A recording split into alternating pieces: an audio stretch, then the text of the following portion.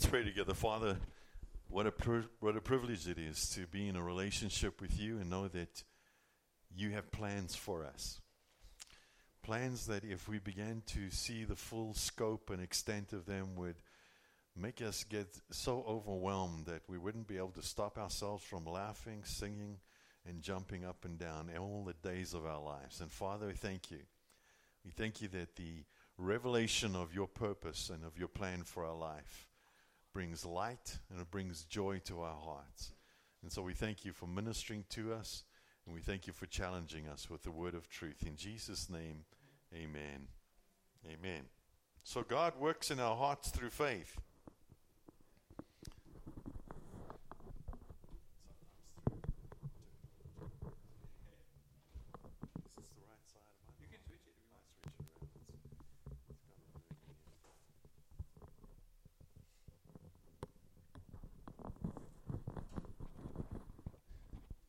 Somebody just sent me a text. They said, is it by the resurrection of Jesus or is it by the gospel? Well, the gospel is where we preach about what happened in the resurrection of Jesus, and until you hear it preached, you can't believe it. Until you believe it, you can't have anything happen in your life because of it. So we hear about it, but it didn't happen when we heard. It happened before we heard, but it didn't benefit us until we heard. So faith comes by hearing. You can't believe it until you hear about it, right? You can't believe Jesus loves me until you hear about the fact that he loved you so much, he offered up his own life for you to make you completely whole and to make you completely new because of what he's doing inside of you. Amen.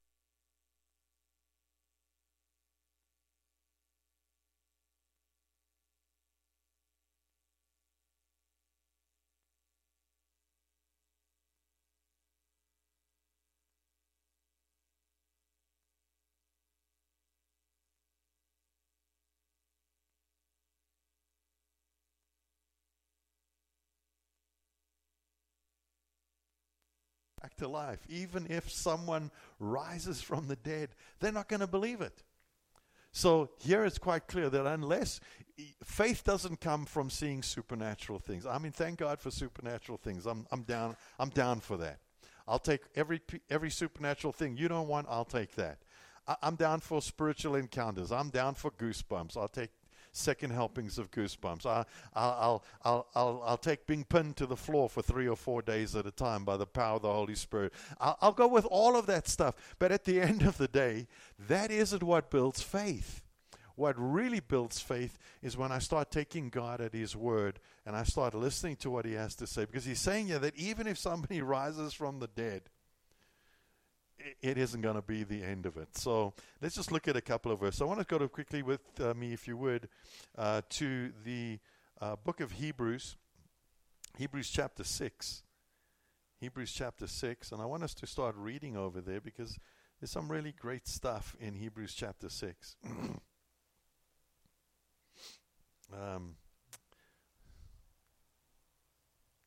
Hebrews chapter 6. And we find our friend Abraham in Hebrews chapter 6. Where is it in there? I'm sorry, I thought it was Hebrews 6, but it's not. Let me just get to it. Anyhow, how many of you know that Abraham is the father of faith?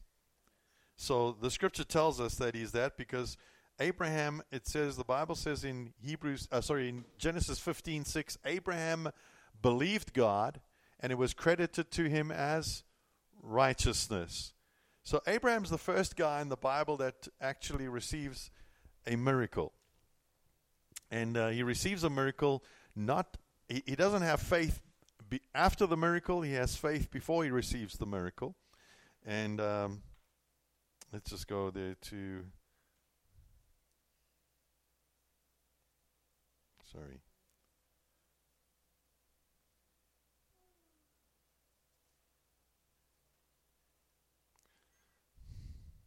Verse 13 of Hebrews chapter 6. For when God made the promise to Abraham, since he could swear by no one greater, he swore by himself.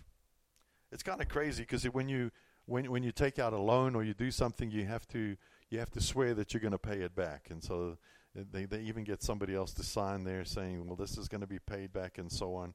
When you go to court, they don't accept just you giving your testimony. You have to swear that your testimony is true. Why? Because people are such liars, they want to add another layer onto it. And what do you know? Even with swearing, people still lie. But God can't lie. And even though God can't lie, so usually when somebody says, I swear I'll do it, what do? We say, okay, I choose to believe you, that you're trustworthy because you swore that you would do it. Now God, who can't lie, we can believe Him anytime. He takes an extra step and He uses what fallen men do who can't keep their word. He says, He swears to it and said, I will surely bless. I will surely multiply. So if we could trust people who lie to do what they said they would because they said, I swear to it, then how much more should we be trusting God? If our hearts are at peace when somebody in the world says they will do something, how much more should our hearts be at peace when God says He's going to do something? Amen? And so, yeah, because He could swear by nobody greater.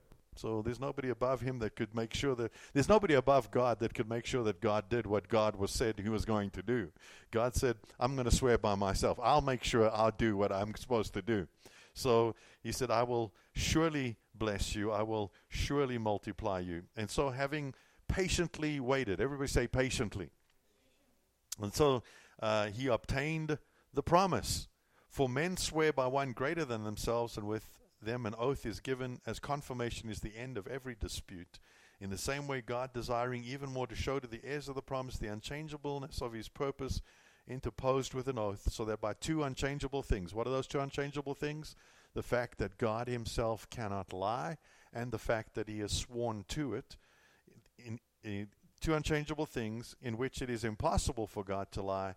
We who have taken refuge would have strong encouragement to take hold of the hope set before us. So the scripture tells us that we, through faith and patience, inherit the promise. Let's go back to verse 12. So that you will not be sluggish, but imitators of those who through faith and patience inherit the promise. Now, why is patience needed? Part of the thing with trusting God is it never seems to happen when you want it. Right? Anybody notice that? It never happens when you want it. I wanted it to happen yesterday, and it still hasn't happened. So there's always this thing where I'm thinking, why isn't it happening yet? And many times we interpret delay as denial. We think that the delay means it's never going to happen. And usually what happens when there's a delay, what happens? I believe. And then I just said, I give up. And we just throw it all away at that moment in time.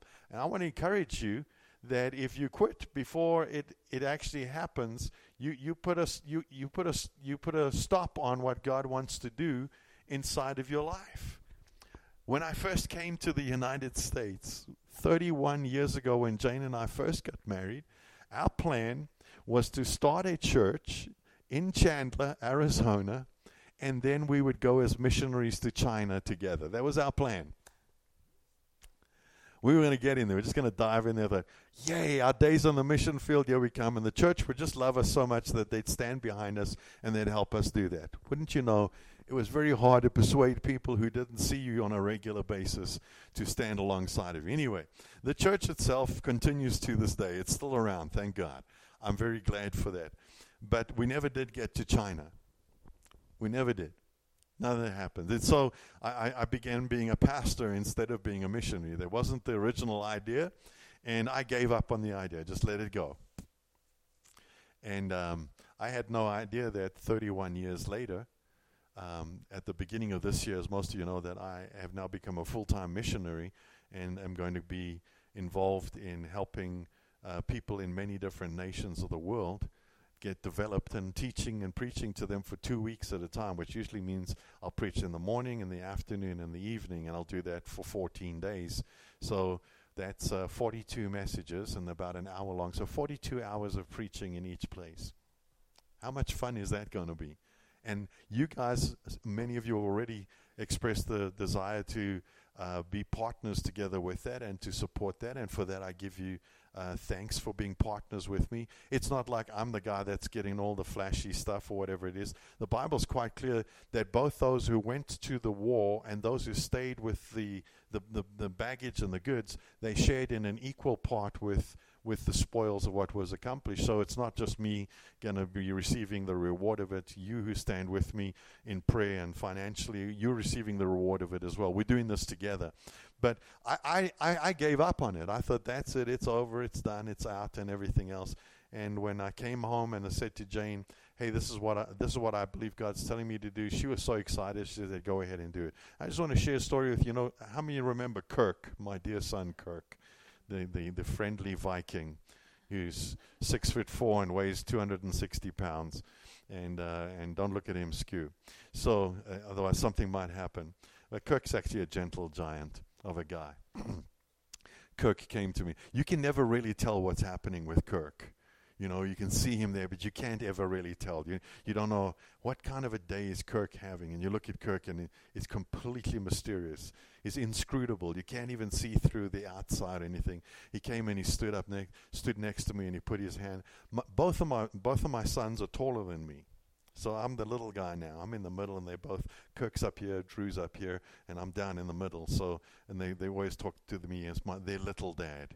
So Kirk came and he put his arm on my shoulder, and he said to me just a few weeks back, he said, Dad, I'm really glad you're doing this, because this is what you were made for. This is what you're supposed to be doing.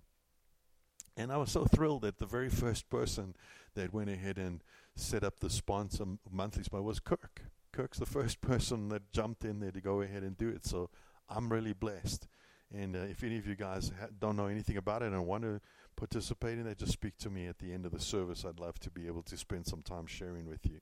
But I had already given up on something that God actually intended. And maybe there's some of you here this morning, you've given up on what God intends for your life. And I'm here to say to you that even when it looks like it's taken a long time. Now, 31 years, a little bit longer than Abraham. He had 25 of waiting for it. But of course, I can't complain. I've had joyous experiences throughout all of this. And you know what? It turns out that life has to be lived forwards, but can only be understood in reverse. And so much of what I thought I knew was happening, I had no idea what was really happening. So God is doing some great things. Amen? And so I want to encourage you. Some people are strong in faith, but when it comes to patience, oh, heck no. That ain't happening now. And I'm mad as a snake. It didn't take place. And all the rest. I remember praying for a lady. I don't know if you remember this. This is right when we started the church here in Tucson. We started praying for a lady, and we laid hands on her. And right in the middle of praying, no, it wasn't here in Tucson. I'm sorry. It was in New York. Upstate New York. Vaughn and I, we were praying for her. While we were praying for her, she starts saying, "It's not working." She shouted, we believe in God for a miracle. She said, "It's not working." I thought, just shut up. It's like, what are you saying? It's like, I was thinking about it while I'm driving down. I drove down from Phoenix 3 hours to get here this morning. I'm driving down and I just started laughing. I laughed so hard because she's just a regular person, and she had no idea that her mouth was undoing a whole load of things, and she was just fighting. It's not working. Basically saying, just stop praying. It's not working. You guys are wasting your time. And many times you can get into a situation where you absolutely feel that's how it is. But it isn't. It's never that way. And so I want to encourage you on a couple of these things. And so it may look like some things are never. I remember one of my pastor, when I first got filled with the Spirit and got involved with the church, there were 6 little ladies and the pastor and his wife, and they weren't young either. And you look at the church and you think, oh, this is dead. 6 little old ladies. Most of them, their legs didn't touch the ground from the pew. They would sit there and their legs would kind of dangle in the air and all the rest. It was comical. And I wound up there with my friend and myself, and we were part of the meeting. And you know what? God started doing something. They prayed and prayed and prayed. We didn't know about any of this stuff. And they'd been in that condition for, I think, about 10 years with just that handful of people and nothing happening. And within a few months, we had 30 young people as part of the service, in addition to all the other people that came in and the other adults. And the thing just took off. And I just thought, wow.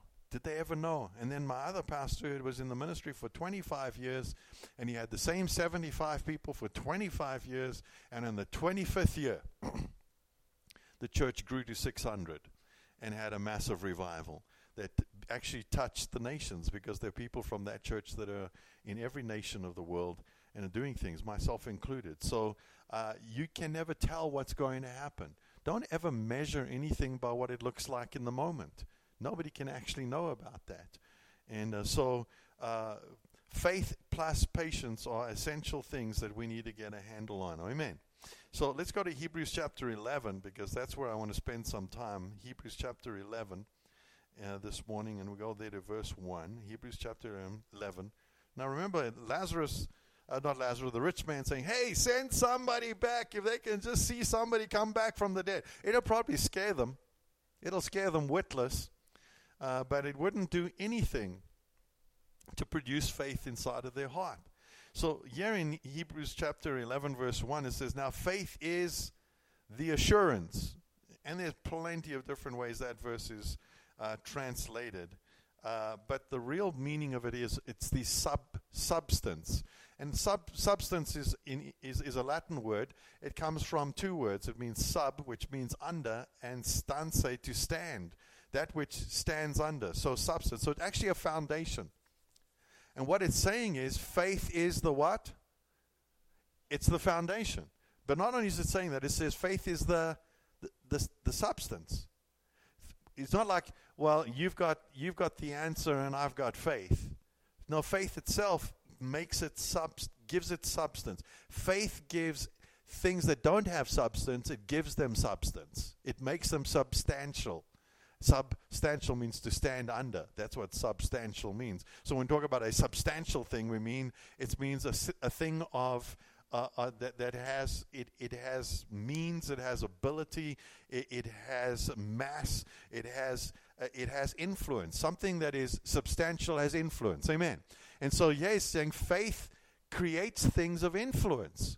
So when people look at you and you say, well, you don't have anything, you say, well, I'm believing God. They say, well, you got faith and I've got something. You all you have is this empty trust. No, faith actually has already taken a hold of something. It may not be visible yet, but you've got it. It doesn't say faith will be the substance. It says faith is the substance. So in other words, you get the substance of what you're hoping for the moment you believe it, right? If there's faith, then it's always faith is the substance of things hoped for. Anybody hoped for anything?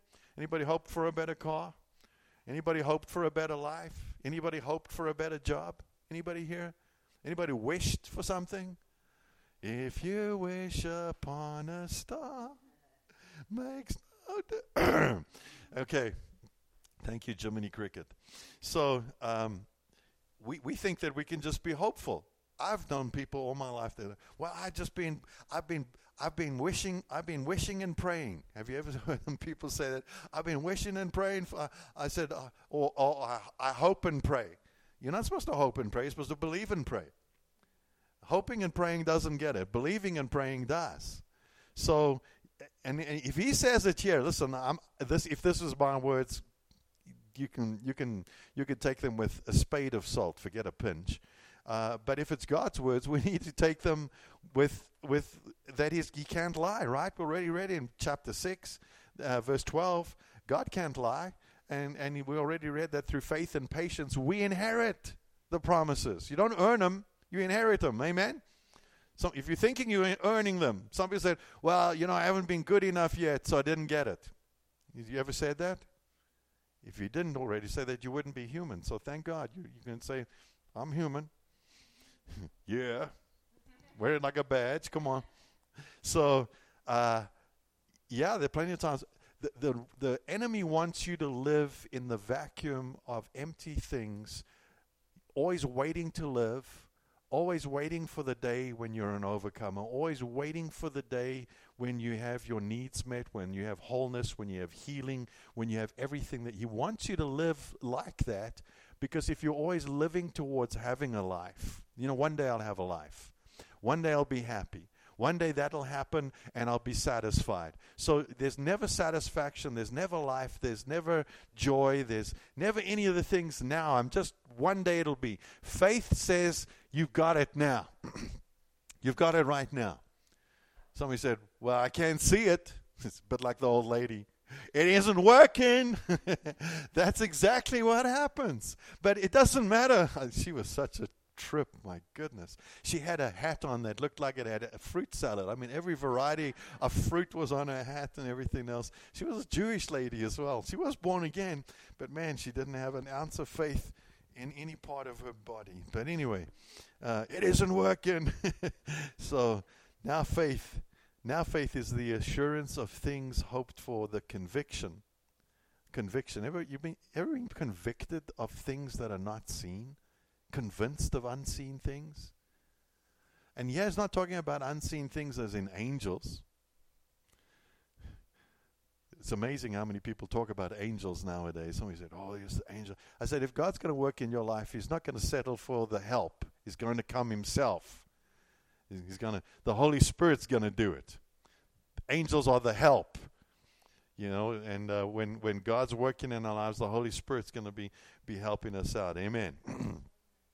Well, God's not going to settle for the opposition. Some say, well, God's using the devil to make us stronger. I said, no, God uses a different spirit to make you stronger. The devil is out there trying to get you weaker. So stop. The Holy Spirit is the different spirit. Stop telling me that God has a spirit to make make believers stronger. His name is the Holy Spirit. Did you get it? And then they look at me with both two, like I got two heads. But anyway, that's not my fault. It's their head. One day they'll wake up, shake their head hard enough so that their ears swing around and slap them awake. So this is what he says here, that faith, we grab a hold of it. And look at verse 2. For by it men of old gained approval. You want approval from God? Believe what he said. Amen? You want to feel like you're approved by God, that you're welcome, that you're accepted, that you're good enough. The moment you believe you're good enough. Here's a couple of questions I want to ask you. Is this good? We going anywhere with this yet? All right, good. Okay. You can say amen or you can say ouch. Either way, it's good. I'm down with that. Amen. So one of the things, anybody had a hurt in their life before? Anybody suffered loss? Anybody had great pain because of that? Okay, so we're speaking to everybody here. How do you know you're over the pain? How do you know that you're over the loss? Now, if you've lost a loved one, you never get over that in the sense that you never think about it again. But the overwhelming, life-controlling hurt that is not supposed to be there for the rest of your days, that's an unhealthy, that overwhelming thing, God is able to go ahead and change that and heal that so that you don't live with that for the rest of your days. Amen? That's a reality. So there's healthy grieving and there's very unhealthy grieving. And I think everybody can recognize it when you see it. It's unhealthy when it completely destroys somebody's life. That's unhealthy. When somebody thinks with fondness and entertains the memory of somebody that has passed away, and they may shed a tear every now and then, but they continue living life and doing what they're supposed to do, that's normal. Nobody gets over those things in that sense. So, it's like some people say, when are you going to get over it? That kind of thing. That's just, then, that's when you want to swing your hand and make sure that it has good contact and say, how long are you going to get over this? Whatever. I'm just kidding, of course. I'm not advocating violence. Please, if anyone's listening to this, Pastor Mike's not saying, go and get violent, start slapping people all around you. But the thought does occur. The thought does occur. On Friday night, I just put in gas. I'm pulling out of the gas station, and I'm stopped. You know that you can't be responsible for an accident if you're completely stopped, right? Because you're not moving. And I'm stopped, and I'm waiting to make a right-hand turn, and a young man coming in to put gas in decides, as he's turning, he's going slow, so you don't have to worry. If you're going slow, it's safe, right? So...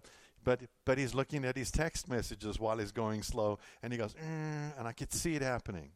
And I start, in desperation, I honk the horn to get his attention, and then last minute, bam, and my whole car's front explodes. That's why I'm in the rental car out the front over here, and I'm madder than a snake at that moment. I'm just so mad. I'm thinking, why did you start looking at your stupid and I want to just ream the kid out. That's what I wanted to do. I really did.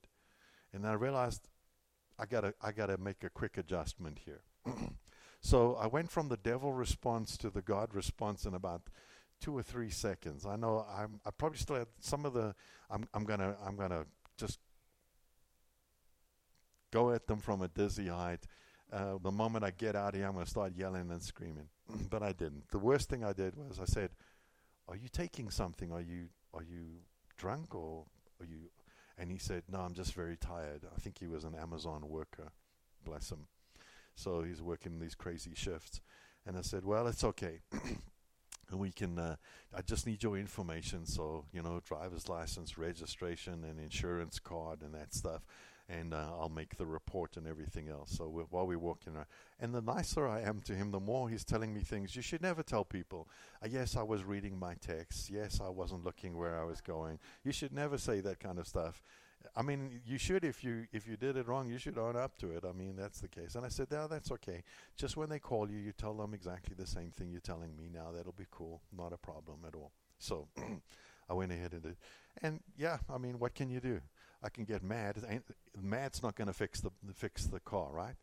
It's not going to put the lights back in. It's not going to make the blinker work. It's not going to do anything. It's not going to drive me back to California with a car that's fallen apart and I lost half of it in Arizona and now only the other half made it back. Any of those kinds of things. And I called my wife. I said, "Jane, this is what happened." Her first thing was, were you nice to the guy that drove into you?"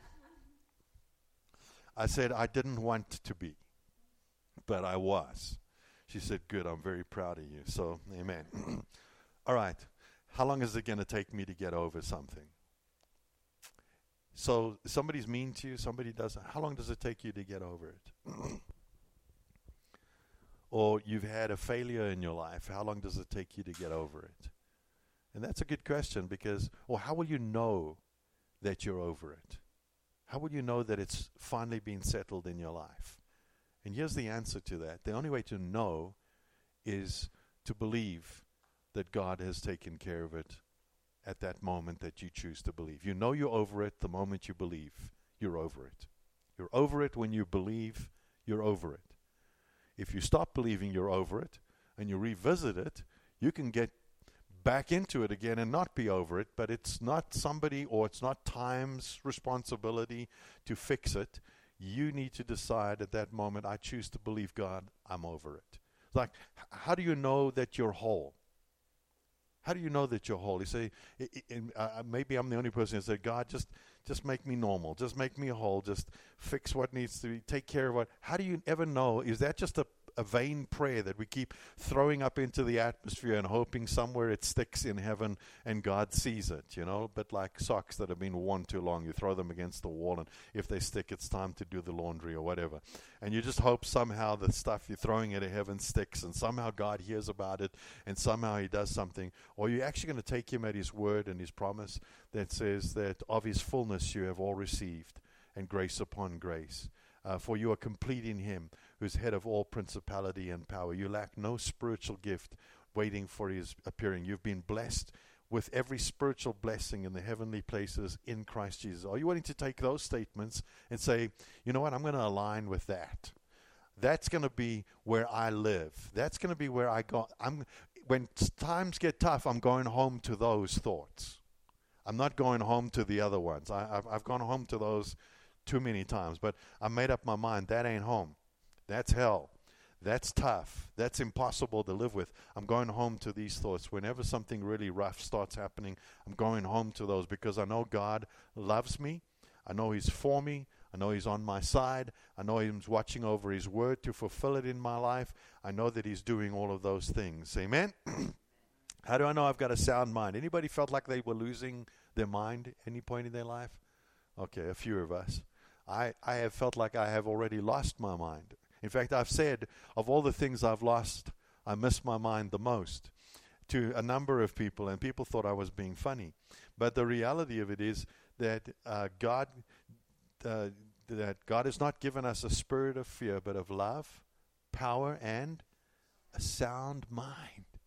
You know that we're living in an age, I was just told, that 30% of all people applying to go to missions were on some kind of antidepressant or some kind of medication to deal with where they were at in their mental state. 30% of Christians. We're not even talking about the world, so I can't imagine what it's like out in the world.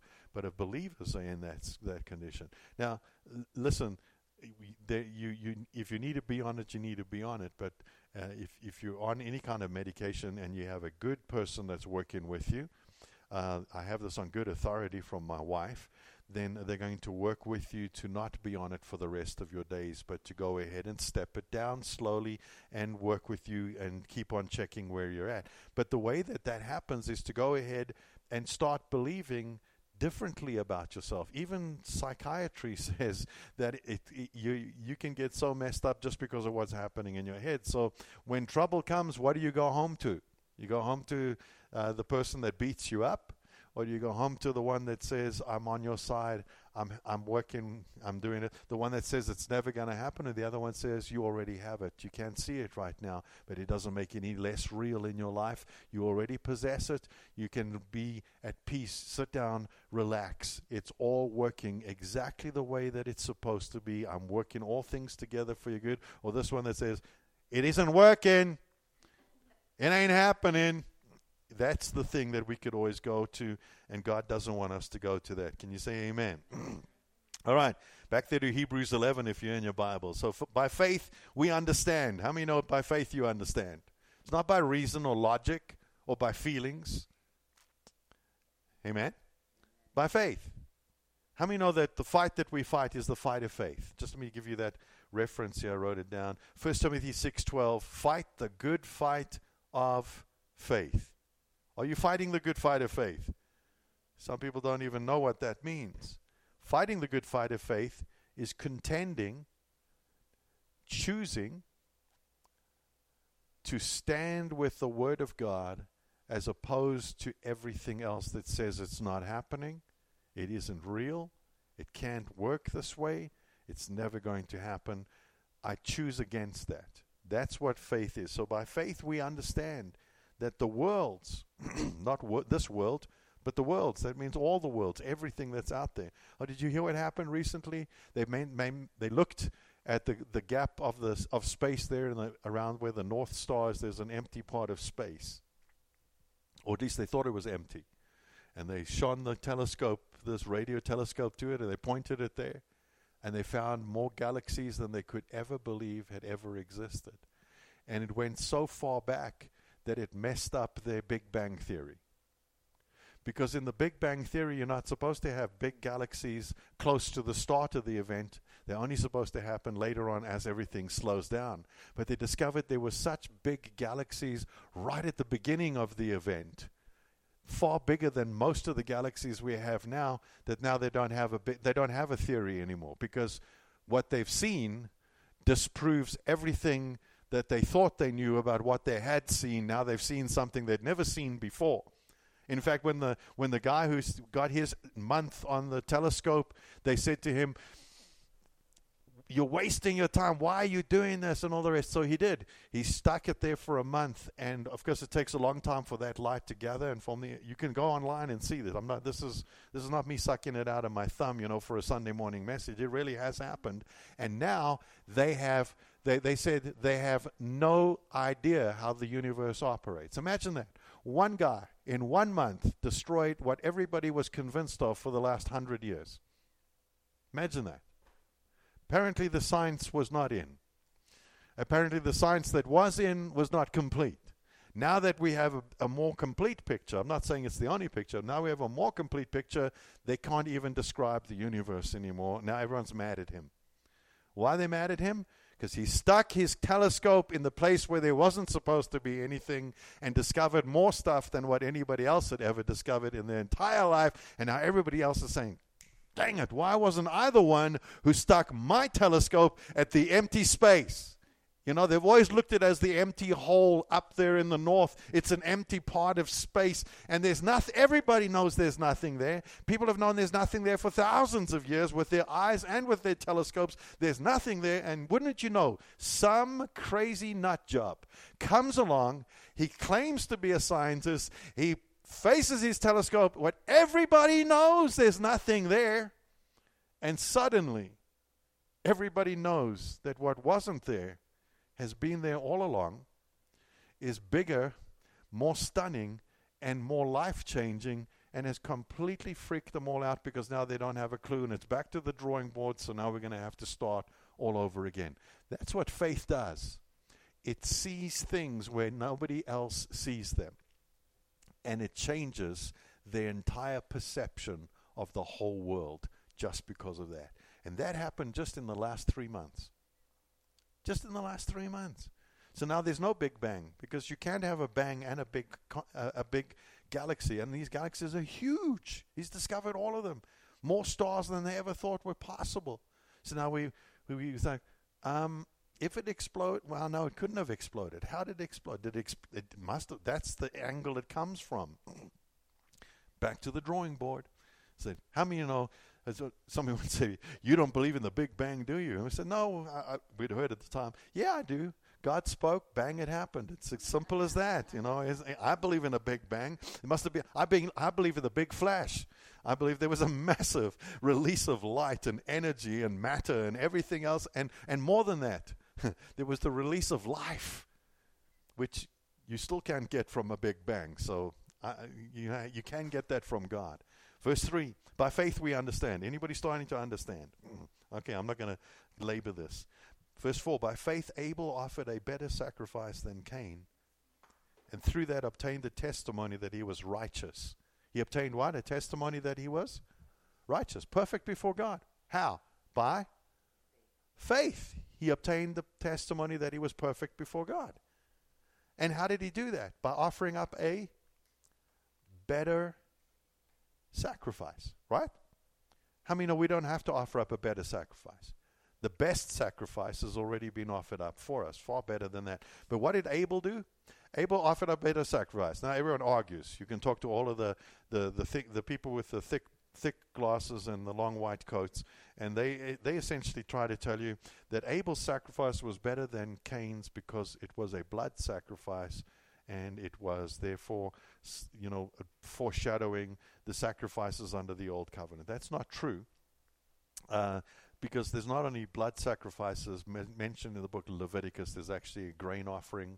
There's a wave of wheat offerings and things like that as well. There's bread and there's oil. So those are not blood sacrifices. So we should not jump to conclusions based upon that. What we do find is that Abel brought the firstlings of the flock, and Cain brought his sacrifice at the end of days. In other words, the end of the season. Anybody waited till the end of the season before you honored God? That's not going to cut it.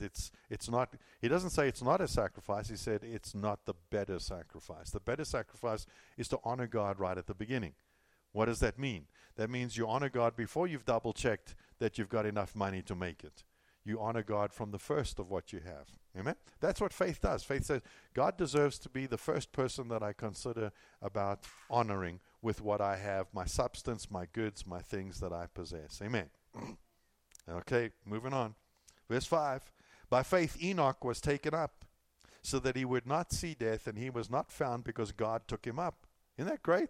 One day he's just walking along, and the next moment, gone. No idea. Somebody suggested that Enoch's in heaven walking with God, and he doesn't even know that he's left the earth.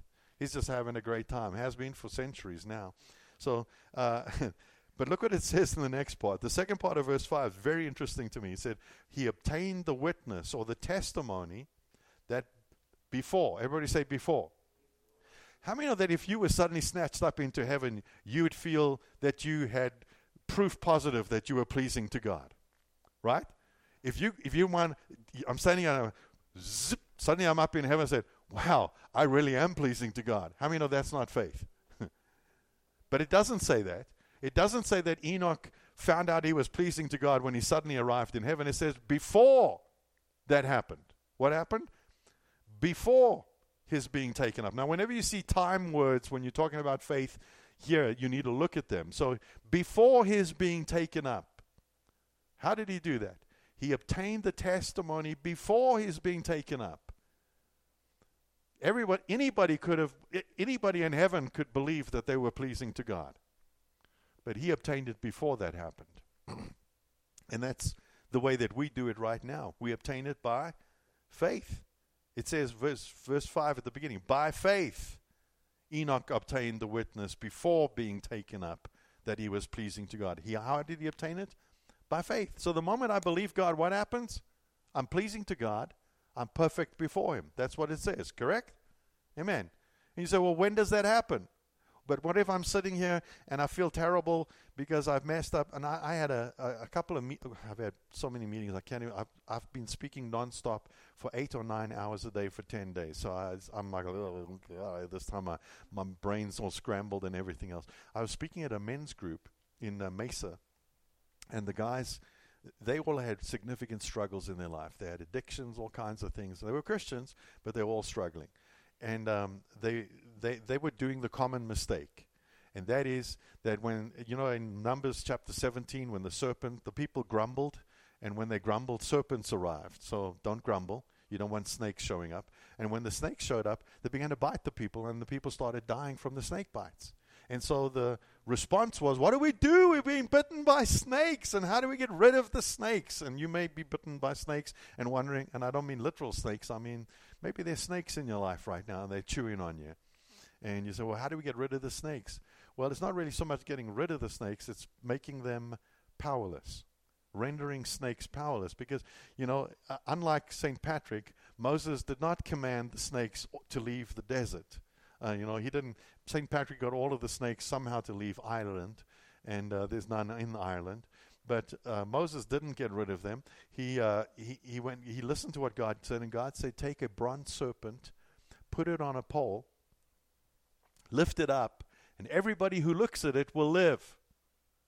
Now, the people who were studying the snake bites and said, "Oh, mine's purple today. What color is yours?" "Oh, I got a strange green tinge around the outside. Mine's yellow." And they had a whole "Let's study your snake bite" group, where they all would gather together and said, "Yeah, it's really painful. Yeah, it's really bad. And yeah, mine happened at 2:00 in the afternoon. When did yours happen? Oh, that's terrible. Yeah, you were going to the bathroom when yours happened. That's awful. I can't imagine anything worse than that. Yep, I was bending down, and the next moment I knew there was a snake that was attached to my butt." Whatever else happened. Those are the kinds of things, and these guys are having this discussion. You know what happened to those people? They died. Were they supposed to die? Well, some people, it's just their time.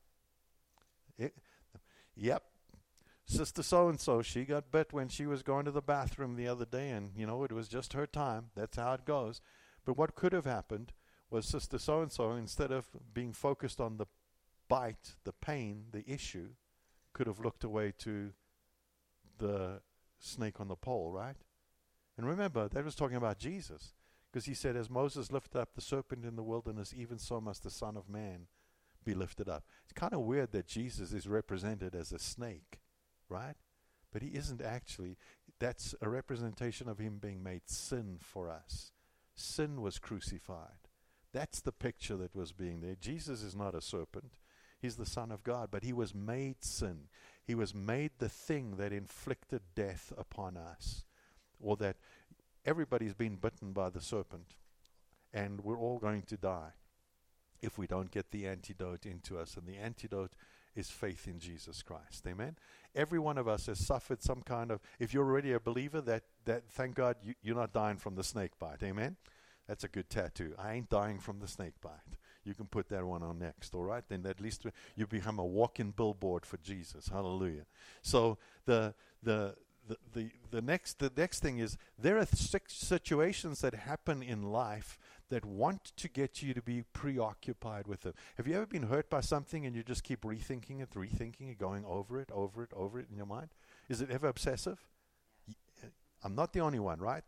Right, Austin? Not the only one. These things happen again.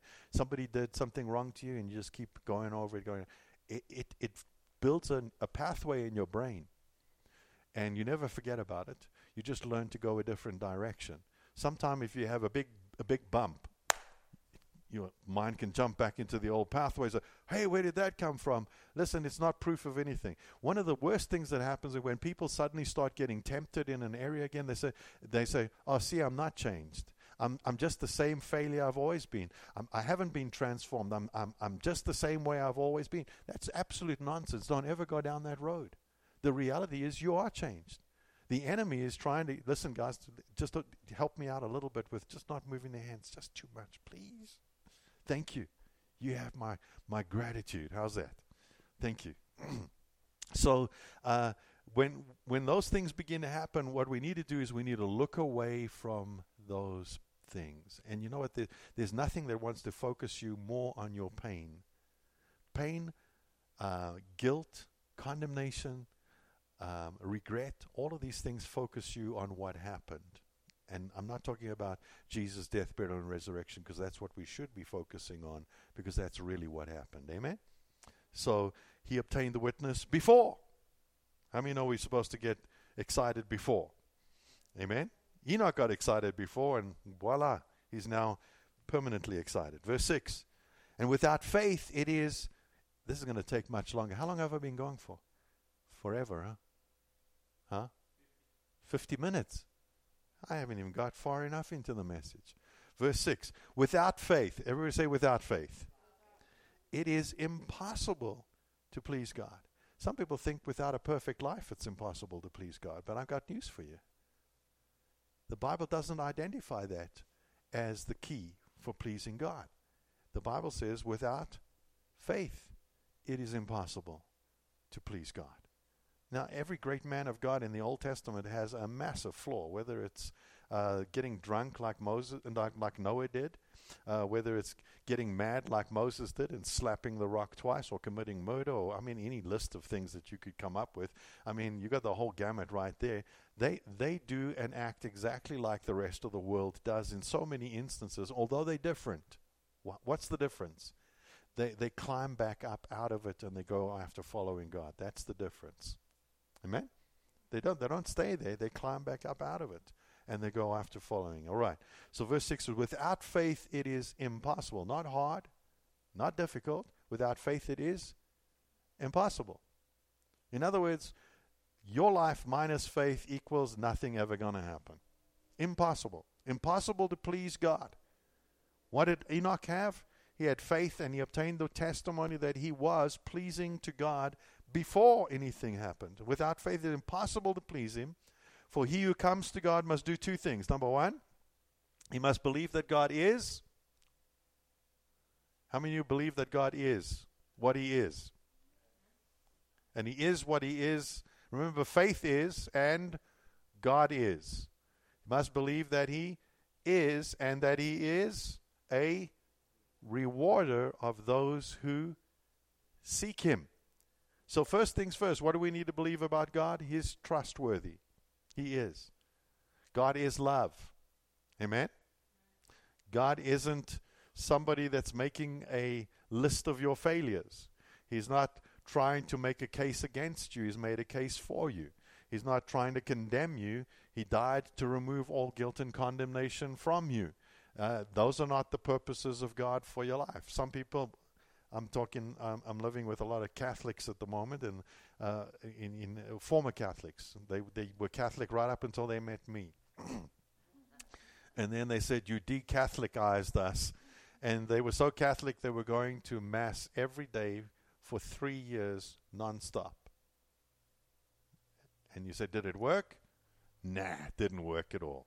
In fact, he said the one day he'd gone for 3 years non-stop every single day, 365 days a year without fail. I don't think any of us here probably done anything like that. And when he was sitting there in the one Mass after 3 years, he heard God speak to him and said, what are you doing? What are you doing? Usually we want to ask God, what are you doing? But God wants to ask us, what are you doing? And in this case, without faith it is impossible to please him, because he who comes to God must believe that he is, and that he is a rewarder of those who diligently, or those who seek him. The word diligent is implied by that word seek. So he's a rewarder. How many know God is a rewarder? Some people say, well, what does God reward? God rewards faith. How does he reward it? You get what you believe for, right? When somebody says to me, I don't think anything's ever going to happen in my life. How many know they have a reward? It's not a nice one, but they are going to get what they're believing for, right? Or, now if you are faithless as a believer, you've already put your faith in Jesus and you're faithless, he'll be faithful.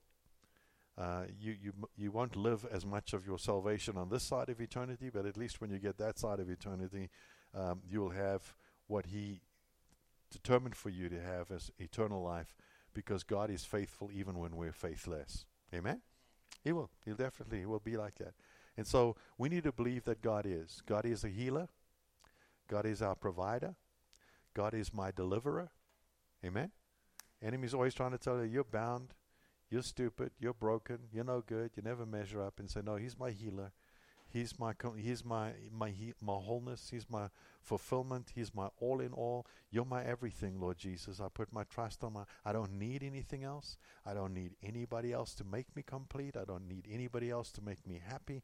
I don't need anybody else to do anything. I remember a pastor who had spent his whole life building the church and everything else, and he did a lot of it with his own hands. He built the building and all the rest, and when the time came for them to have a pastoral appreciation thing, the church had already grown considerably. There were a lot of good people in the church and everything else, and all he got for the pastor's appreciation was a 9x11 picture of Jesus. And he got so mad. He went into his office, and he got so mad at God. He said, nobody appreciates me around here. I put in all of this time and everything. I've been sweating blood, working my own job and building physically and building spiritually and everything else, and all I get is this, and there's just no appreciation. And he heard a voice speak to him saying, who are you doing it for? And you suddenly realize that if you're doing it for Jesus and you keep your eyes on him, the fact that nobody else appreciates it is of no consequence whatsoever. And you know what? It's a big deal. It is a big deal. I know because I've been there. I've been there where I felt like nobody appreciates this. And then I have to realize now that, and every time in my life, I need to realize I'm not doing it for somebody else's appreciation. I'm doing it out of my appreciation for what He has already done for me. And that's the focus that I have. I'm not doing it in order to obtain. I'm doing it because I've already received. I've already received so much from Him. I'm doing it out of a heart of love and a heart of response. Amen? All right. Praise God. Let's pray together. Father, I know that the challenge has always been to trust You, especially when the circumstances are telling us that nothing's working. It isn't happening. It's not just a funny comment of a little lady. It's pretty much what goes on in our head oftentimes when we consider the promise of God, where we're at with it, and why we still haven't seen it after any number of days, months, weeks, years, whatever the time frame may be. But Father, I know that Your word says, having done all to stand, we ought to keep on standing. And that once we put our trust in You, we're not to turn aside and look to anything else. We're to keep on trusting You. And so this morning, Father, we want to come and say to You that we choose to make Your promise our home and our thought life and our place of rest, rather than going to the things that the enemy wants to offer us, things that tell us we're broken, we're hurt, we are useless, we are foolish, and we deserve everything that we've ever got, because You never say that. You say that we deserve what You purchased, what You paid for. We don't deserve what we have done wrong. Instead, You took the penalty of that so that we could deserve or receive everything that Jesus did right and everything that He purchased for us. We want to make that our dwelling place, our go-to place when we are disappointed. We don't want to rush to sin when we're disappointed. We want to rush to the Savior, who is the Lord of all. And so, Father, we thank You right now. I just want to ask You right now, while we're in an attitude of prayer, if there's something in your life and you've been saying, when am I ever going to get over this? It may be a habit. It may be somebody hurt you. It may be some disappointment in your life. And it's something that is intrusive. You keep on repeating it again and again. And you keep wondering, when am I ever going to be free? The reality is, the moment you believe, you choose to believe, the very moment you choose to believe, at that moment you're completely free. Will you do that right now? Will you just say to yourself in your mind while you're there, say, I choose to believe that I am over this because Jesus has already given me the answer, and I already have it. And I am free, I'm whole, I am complete, I am healed in Jesus' name. And the moment you choose to do that, it's true. It's a reality. You say, well, am I going to be tempted about this again? And that's the reality. Yep, you are going to be tempted, which is why you need to, every time temptation comes, you need to head back to this moment saying, I have already believed, and I have already received the answer, and I know that it's true. And all of this other stuff, I choose to ignore it, and I'm going to walk on and trust what God says. And Father, I thank You for what You're doing in each person's life here. I thank You for the partnership that we have in You and with one another. I thank You that You, Lord God, have chosen to share Your life with us, and You have called upon us to give up all of our stuff that we couldn't live with and let You take it away so that we may have life and have more abundantly. Jesus, I thank You. You said, I am come that they may have life and have it more abundantly. And this day we choose life more abundantly. We don't want to be preoccupied with what the devil's doing. We want to be focused on what You, Lord Jesus, have already done for us. And we receive the testimony that we are pleasing to You by faith. And we thank You for it. In Jesus' name, amen. Amen. Amen.